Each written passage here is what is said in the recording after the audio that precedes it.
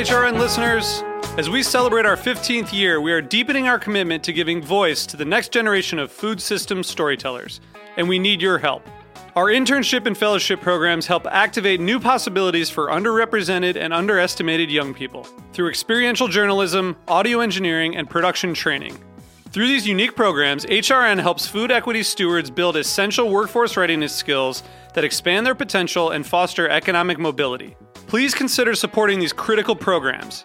And with a minimum donation, you can be entered to win a dinner for two at an amazing restaurant in one of 8 cities and tickets to a concert at a great venue in one of those cities. We have incredible partners across the country who have donated, as they also share our passion for helping to educate the next generation of food systems storytellers. Check out heritageradionetwork.org/15 to donate and enter to win today. That's heritageradionetwork.org/15 to donate and enter to win today. And make sure you donate before March 31st. Thank you. This episode is brought to you by Wisconsin Cheese. Did you know that Wisconsin wins more national and international cheese awards than any other state or country? Learn more about Wisconsin's cheese-making history at wisconsincheese.com. This episode is brought to you by you. Go to heritageradionetwork.org/donate to become a member today.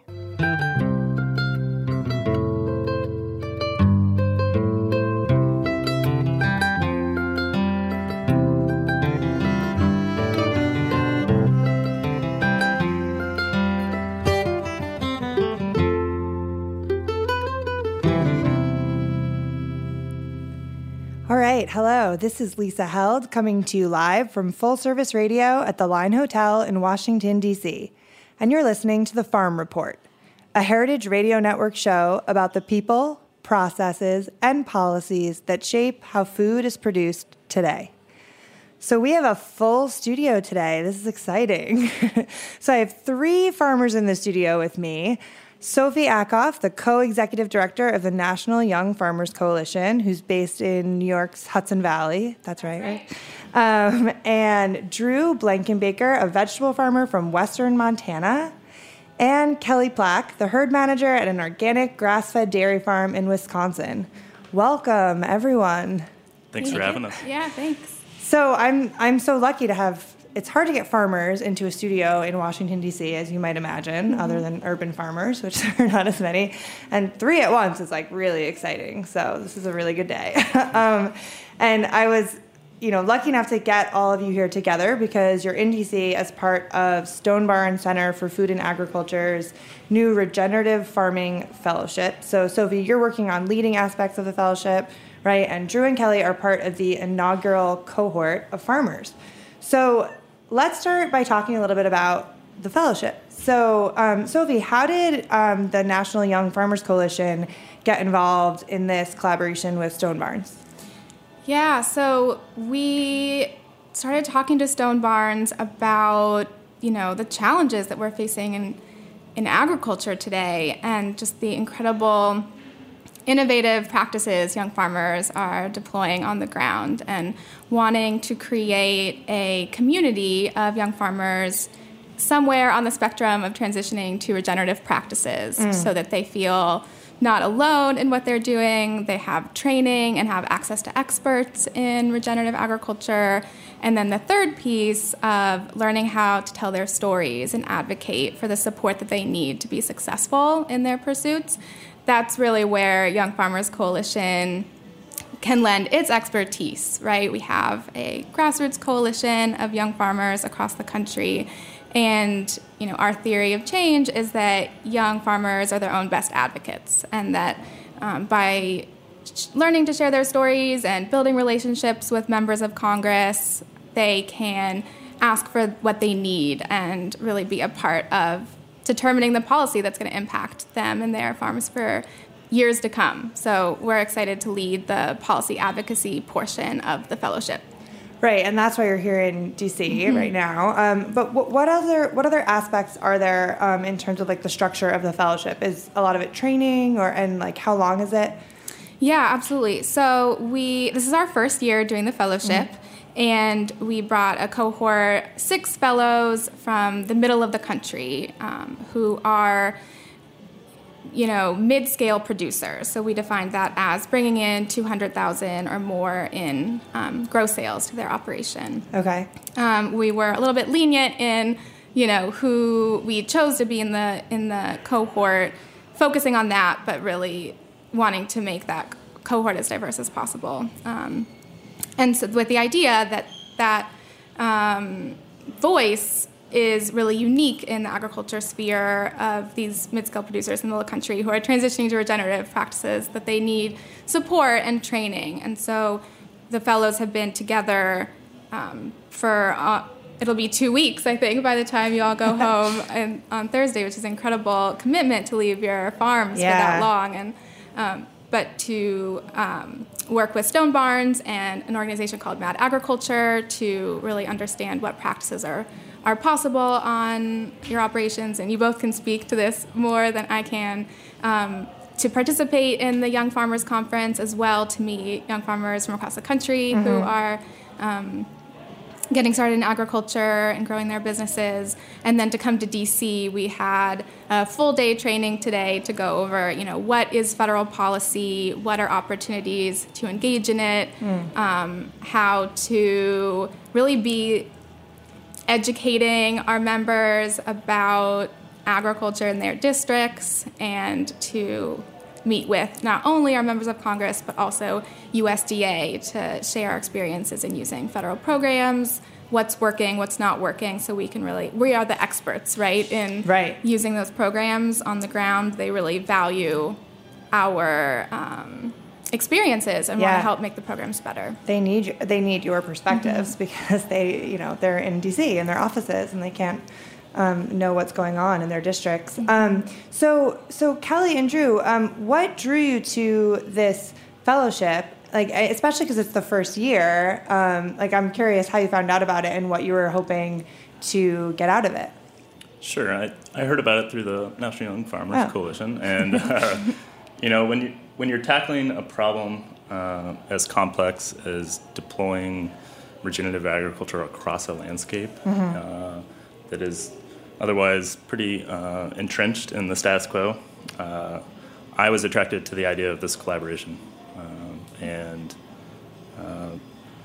I think that's what was offered from the collaboration between the Young Farmers Coalition and the Stone Barns Center and General Mills being involved. And I don't know, it's been an amazing experience so far. Great.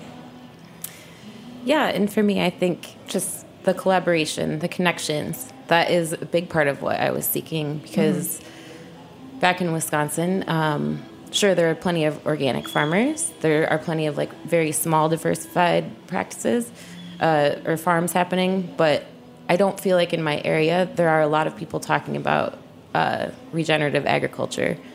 Every day we're losing dairy farms, and it just so happens that it's easiest usually to go into commodity cropping, situations after that. So how do I, gain these connections with other people who are in that headspace and figure out resources and opportunities of how to actually implement them back at home on the ground? Right. Yeah, so it seems like there are a lot of challenges that you all are facing, right, when you're going out and deciding to farm the way that you farm. What has been your experience so far in terms of the economic challenges of regenerative farming? What do those look like for you, and how have you been able to implement some of these practices that a lot of people probably look at and say, I would love to do that, but I can't afford it on my farm. I don't have the resources. Well, on a bigger scale, which I'm not huge, I have a 240-acre dairy farm. Yeah.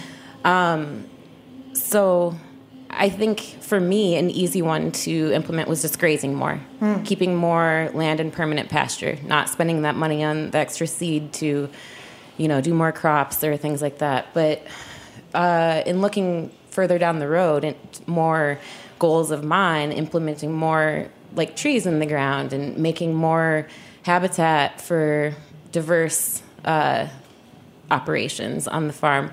It's expensive to put those in, putting the trees in the ground, thinking long term when you really don't see a payback in probably at least a year to 5 years down the road.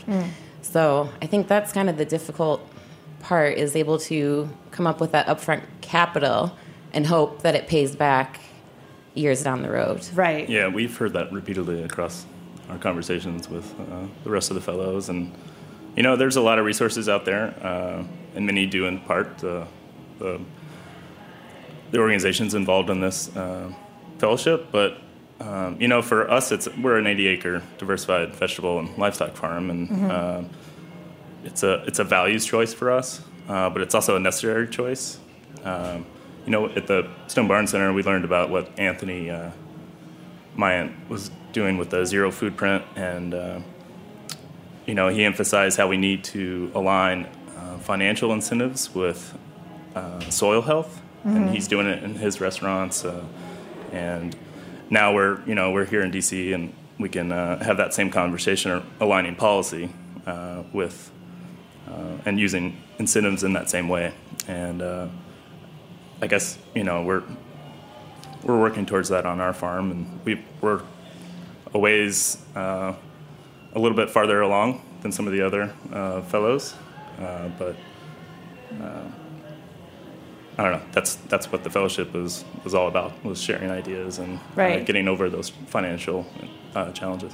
Yeah, and are any of you using federal or state programs that help you implement conservation practices on the farm, or has that been a big topic of conversation? And I mean, obviously, I'm sure when you're meeting with policymakers, you'll be talking about that, but I'm curious if you've had experience with those programs and if they've been beneficial. There have been a lot of us who have already worked with EQIP. I currently have a, I think, 5-year-long commitment with them on different programs. And I'd say about half of the cohort has had experience with EQIP money. But yes, we are absolutely we're learning about more opportunities that you can potentially take advantage of. It's just kind of seeing the fine print that maybe comes along with that, as far as trying to implement the practices on your land. Right. Yeah, but at the same time, we're hearing that some of them have never heard of EQIP. So. Sure. Yeah. Well, and there's so many. There's a lot of programs, and I mean, I think the National Young Farmers Coalition has done a really good job of. That's one of the things you do, is try to tell farmers these programs are even available, and then applying for them too can be really hard. I mean, you all are busy running farms, right? The paperwork is intense. And what about, Kelly? You mentioned this idea that up front there's maybe an added cost to implementing some regenerative practices, but that then maybe 1, 2, 3, 5 years down the line, you start to see the benefit. Are you seeing benefits of those practices on your farm? Are you actually seeing costs go down as, for instance, the soil health improves, feed costs go down? Yeah, I think so, absolutely. When you treat your soil properly, it pays you back. So, I mean, you're putting less time, resources into removing weeds or interplanting in your pasture. If you're treating it properly, you don't have to, it'll kind of take care of itself better, the more rest that you give it, or the less compaction that happens on it for in pastures. So it's kind of one of those things where, no, I'm not getting a paycheck for, improving my pasture, but at the same time, I'm feeding my cows a month longer on it. So, it's absolutely creating savings, at least. Yeah, we see our crops respond too. And, for us, it's all about the resiliency of the land. And we see that in practical terms of water holding capacity, or resistance to diseases or pests through crop rotations and that sort of thing. Right.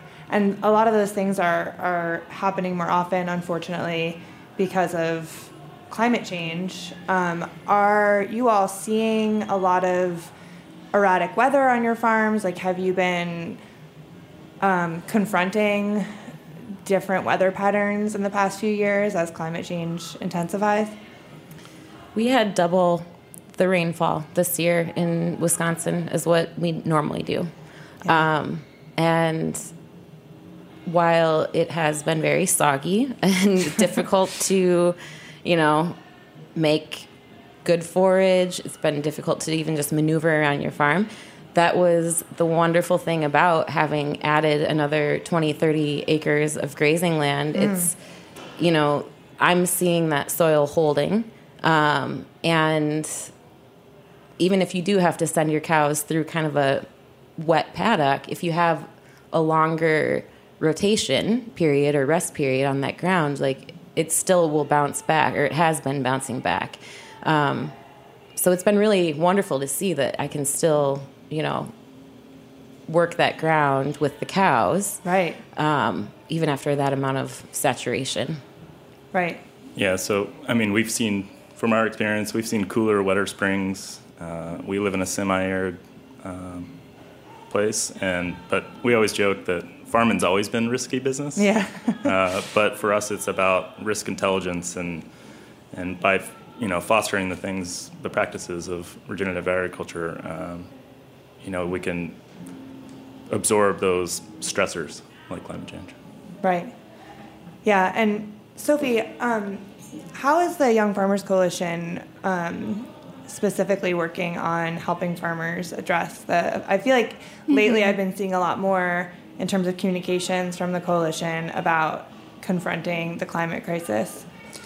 Yeah, climate change poses the greatest risk to our farm future, right? And we really believe that young farmers hold a key solution to climate change, making sure that young people are able to get on the land. They are bringing incredible, innovative practices to what they're doing. They're really motivated by entering careers in agriculture to protect natural resources for future generations and to fight climate change. When I talk to many of the young farmers in our network, that's actually a motivation to enter the industry, right? So making sure that these young people can succeed is such a key strategy. And so we've been working for many years, especially in the Southwest, where drought conditions really impact farmers every day. For young farmers in Colorado, drought conditions have been the condition of their entire careers. So they are doing some incredibly innovative work to build soil health, to be able to keep more water in the soil. So really propping up them and making sure that they're at the table in water policy conversations, that their experience is a key part of that conversation. And have been maybe not using the words climate change, right? To be able to bring more people along and to focus on resilience and to focus on soil health, because it's also connected. But we're at the point now in our coalition, we've been a coalition for 10 years. Climate change is more on the table to talk about in Washington, D.C. than it ever has been before. Yeah. And we decided it was time for our coalition to keep talking about resilience, keep talking about soil health, but to name it what it is and to talk about climate change as a key threat to our farm futures, and to make sure in our advocacy in D.C. that young people are in the conversations, that the ways that they build their businesses are supported through any climate policy that goes through the House and Senate. Yeah, absolutely. All right, we're going to take a quick break. When we get back, more with Sophie, Kelly, and Drew.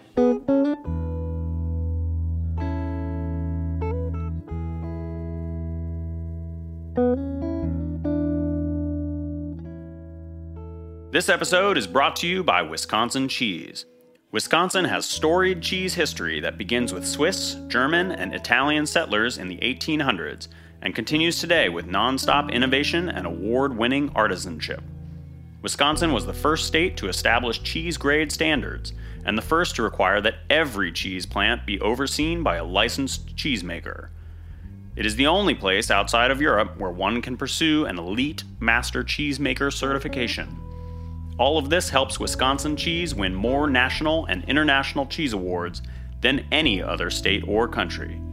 Take, for example, Decatur Swiss Cheese Co-op, who have made cheese since the 1940s. Steve Stettler is a Wisconsin master cheesemaker who developed several new cheeses for the co-op, including a European-style Havarti, a Swiss lace cheese called Stettler Swiss, and a Colby Swiss marbled cheese. His cheeses have won awards at the Wisconsin State Fair and the World Championship Cheese Contest. To learn more about Wisconsin's award-winning cheesemakers, visit wisconsincheese.com. You listen to Heritage Radio Network because, let's face it, you have really good taste. You care about where your food comes from, who made it, and its impact on the planet. Whether you're looking for an inspiring interview with your favorite celebrity chef, the latest on Dave Arnold's Spinzall, or if you want to get down and dirty with some agricultural policy, we've got you covered. 10 years in and 13,000 episodes later, HRN continues to be the go-to media outlet for thoughtful eaters, like you. And we never could have done it without the support of our listeners. Help Food Radio continue in the future and help us raise enough funds for the year to come. Go to heritageradionetwork.org/donate today. And since you've got such good taste, we have some very cool member gifts for you to choose from. Thanks for listening and for being a part of the HRN community. All right, we're back. This is Lisa Held. You're listening to the Farm Report. And I'm here with 3 farmers who are involved in the Stone Barn Center's Regenerative Farming Fellowship Program. And so we were talking a lot before the break about climate change and how some of the ways that you all are implementing some really innovative practices on your farms that help with economics, help with the effects of climate change. And Drew and Kelly, you both are also kind of uniquely working on issues in agriculture on your farms that are part of this bigger picture. So I wanted to kind of talk a little bit about some of the other things you're doing. So Drew, I know that you are involved in farmland investment, right? And I mean, land transition and land access is one of the biggest issues in agriculture right now. Talk a little bit about how your company is approaching this. So I wasn't born on a farm, but I've always felt like I was born to farm. And as a lot of us know, available, affordable land is really, really hard to come by. Right. It's persistently identified as the number one challenge for early stage farmers and ranchers.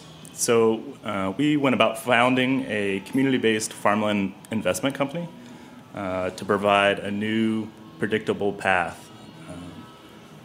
to farmland ownership. It's built by farmers, for farmers. We figured out a way to unleash local capital through rural investment cooperative. We find capable and vetted farmers who intend to own.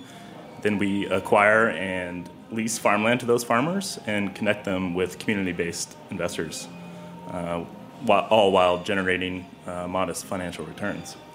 So, you know, we're in our early stages, but we always invite potential investors and existing landowners and farmers to get in touch with us so we can, you know, start the good work of regenerative agriculture on our country's most precious asset, our land. So is it just in Montana, or like what's the... We currently operate solely in Montana. Okay. But rural investment cooperatives can operate in many states across the country, and that's certainly our goal. Right. And when you say community investors, like who are they? Who are the people that are investing in this? It's our customers at the farmers market. Huh. It's someone who wants to help young farmers but doesn't know how to, or doesn't have access to the amount of capital that the existing models out there require. It's people who, you know, our neighbors across the street at our farm. It's all community members. That's the idea of the rural investment cooperative. It's open to everyone. Yeah.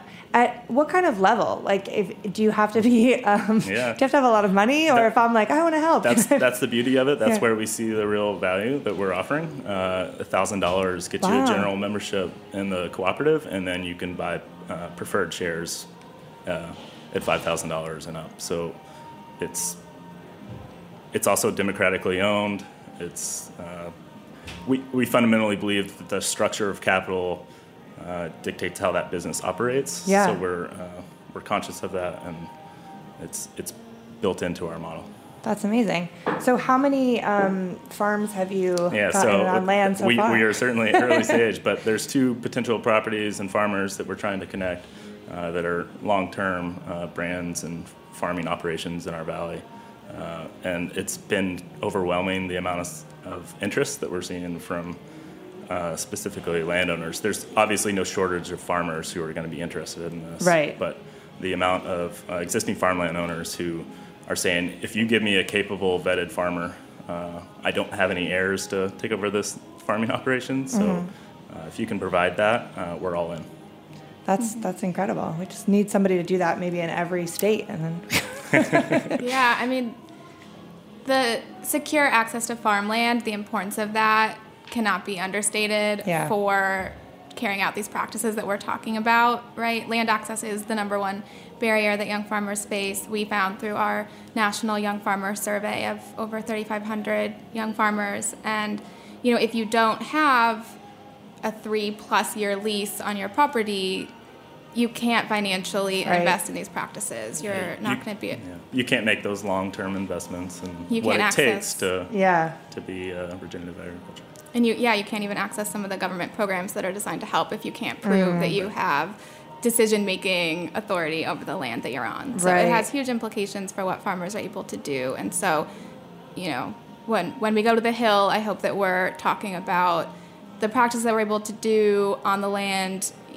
Our land access, are we owners? Do we have long-term leases? Just to connect those dots for our policymakers who are, they're hearing about land transition. There's not enough successors. Young people aren't competitive in buying land. Land is going out of production. It's going to second home buyers in many places. Connecting that crisis with climate change and making sure that getting young people on the land is a strategy for fighting climate change. Right. Yeah, that makes so much sense. And Kelly, I wanted to talk to you a little bit about the fact that you're on a dairy farm in Wisconsin. It is a really, really insanely hard time for dairy farms. And I mean, I guess just in terms of what you're seeing, like how has it been for you, especially doing things differently? Do you think that the situation for you is better than a lot of the conventional dairies that are going out of business? I think I just heard this morning that something like more than 600 dairy farms in Wisconsin have disappeared this year. Do you think you're in a better position because of the way that you are approaching dairy so far?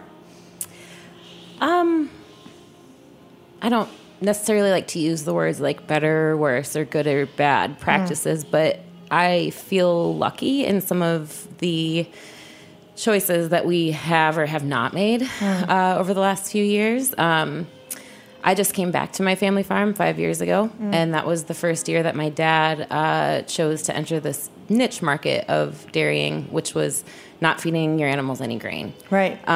So we were able to maintain a small herd while still making a pretty decent pay price on our milk. I chose coming back to not to overwhelm myself by growing the herd too much. But so it's been working out fine on the dairy side. Lately, kind of by choice, but also kind of by force, calves are not making any money at all. So I've been choosing to raise all of them, and my breeding program has also been including Normandy and Fleckvieh, which are both dual-purpose breeds. So I'm kind of at this point starting this like dual herd. So it's like a little bit of an insurance policy. I feel like I could either go the dairy or the beef route, or the way I'm going right now, it's both. And interesting. So yeah, I feel like, all of those different things that have kind of been choices, but they've also kind of organically happened. I do feel like I'm okay right now. And I'm very glad that I didn't make the decision a few years ago to invest in new infrastructure on the dairy side, because I think those are a lot of the people that are having issues in Wisconsin. It's like in the past 5 or 10 years, they've invested heavily in new infrastructure, thinking, by the 2014 pay prices, things are going to go great in dairy. And then all of a sudden, 3 years of hardly making any money, like how are you paying off that, that infrastructure? And it's heartbreaking. I'm seeing, like two farms a day are going away, dairy farms. So it's,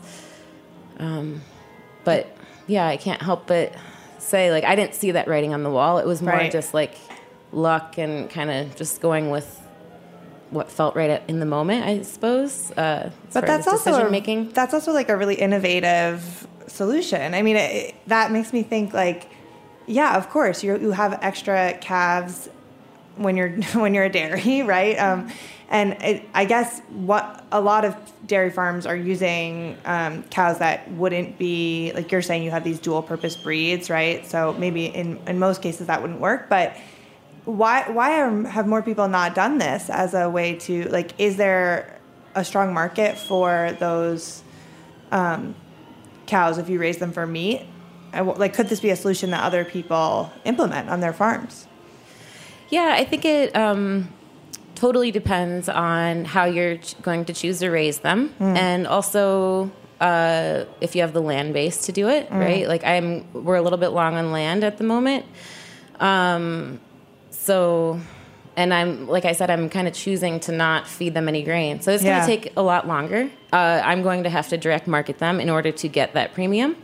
So it kind of comes down to owner's preference, right? Like I think there's a lot of older farmers who maybe are set in this way of like raising or having a dairy that has the quantity over quality milk, right? Like if you have your Holsteins who are producing a lot of milk, like those calves, the male calves, if you're getting any, like, they're probably not going to go out and graze and make the best beef, to direct sell. But, I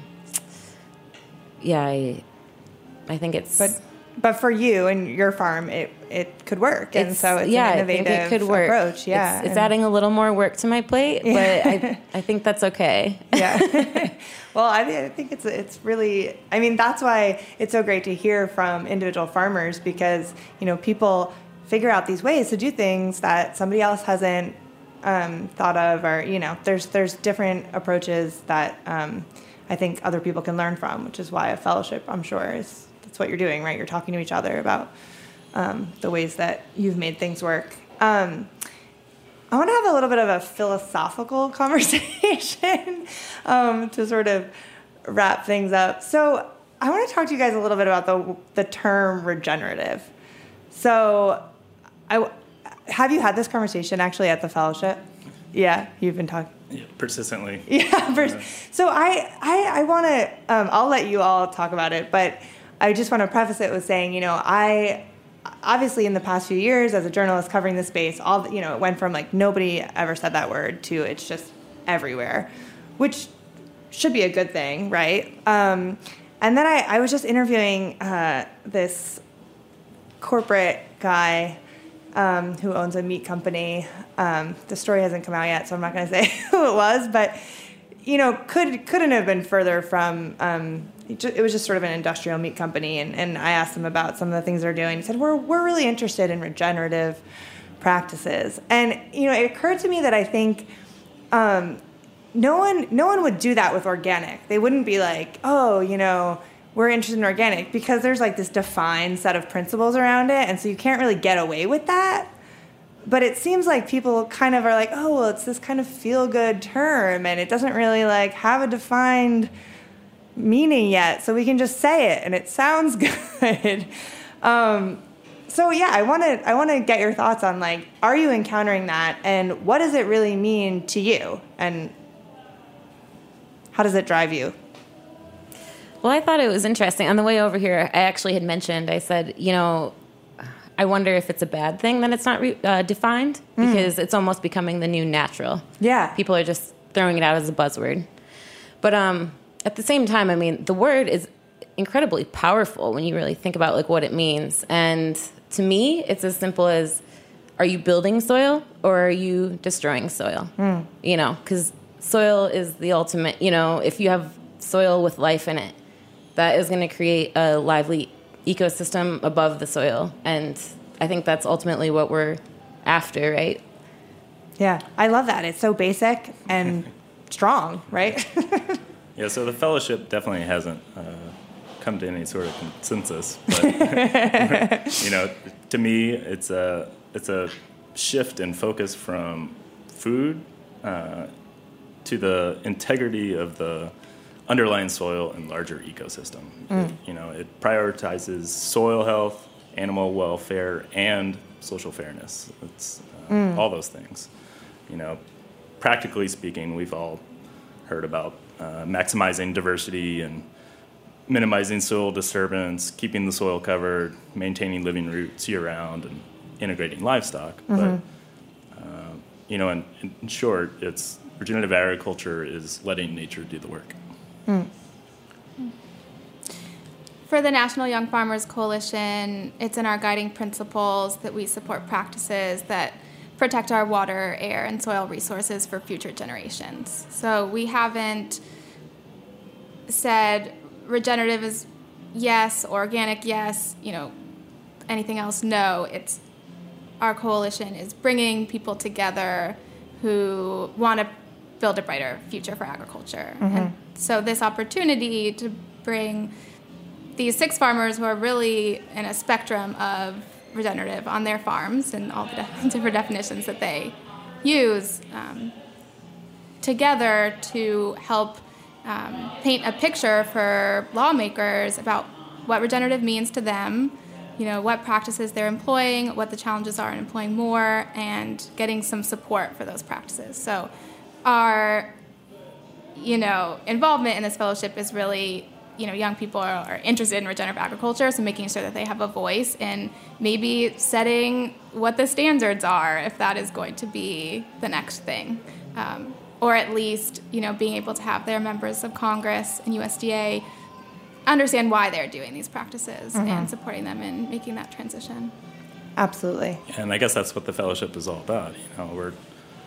We understand that, saying conventional is bad or ecological is good is probably unproductive, and that, what we're really after is finding common ground and finding solutions so that a different type of farmer, a mid-scale farmer that's currently doing corn soy rotations in Iowa, that they can find a way to take that first step. And personally, I think consumers are ready, farmers are willing, and the world is waiting for us. Well, that's an incredible place to end on. Thank you all so much for being here, Drew, Kelly, Sophie. I really appreciate you coming in. Great. Thank you so much. Thank you all so much for listening to the Farm Report on Heritage Radio Network. If you enjoyed the conversation, please subscribe to the podcast, rate it, and share it. I'll see you next week. This program is powered by Simplecast. Thanks for listening to Heritage Radio Network, food radio supported by you. For our freshest content, subscribe to our newsletter. Enter your email at the bottom of our website, heritageradionetwork.org. Connect with us on Instagram and Twitter at heritage_radio.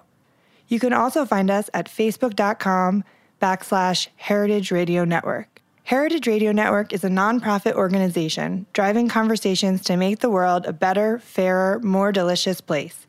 And we couldn't do it without support from listeners like you. Want to be a part of the food world's most innovative community? Subscribe to the shows you like, tell your friends, and please join the HRN family by becoming a member. Just click on the beating heart at the top right of our homepage. Thanks for listening.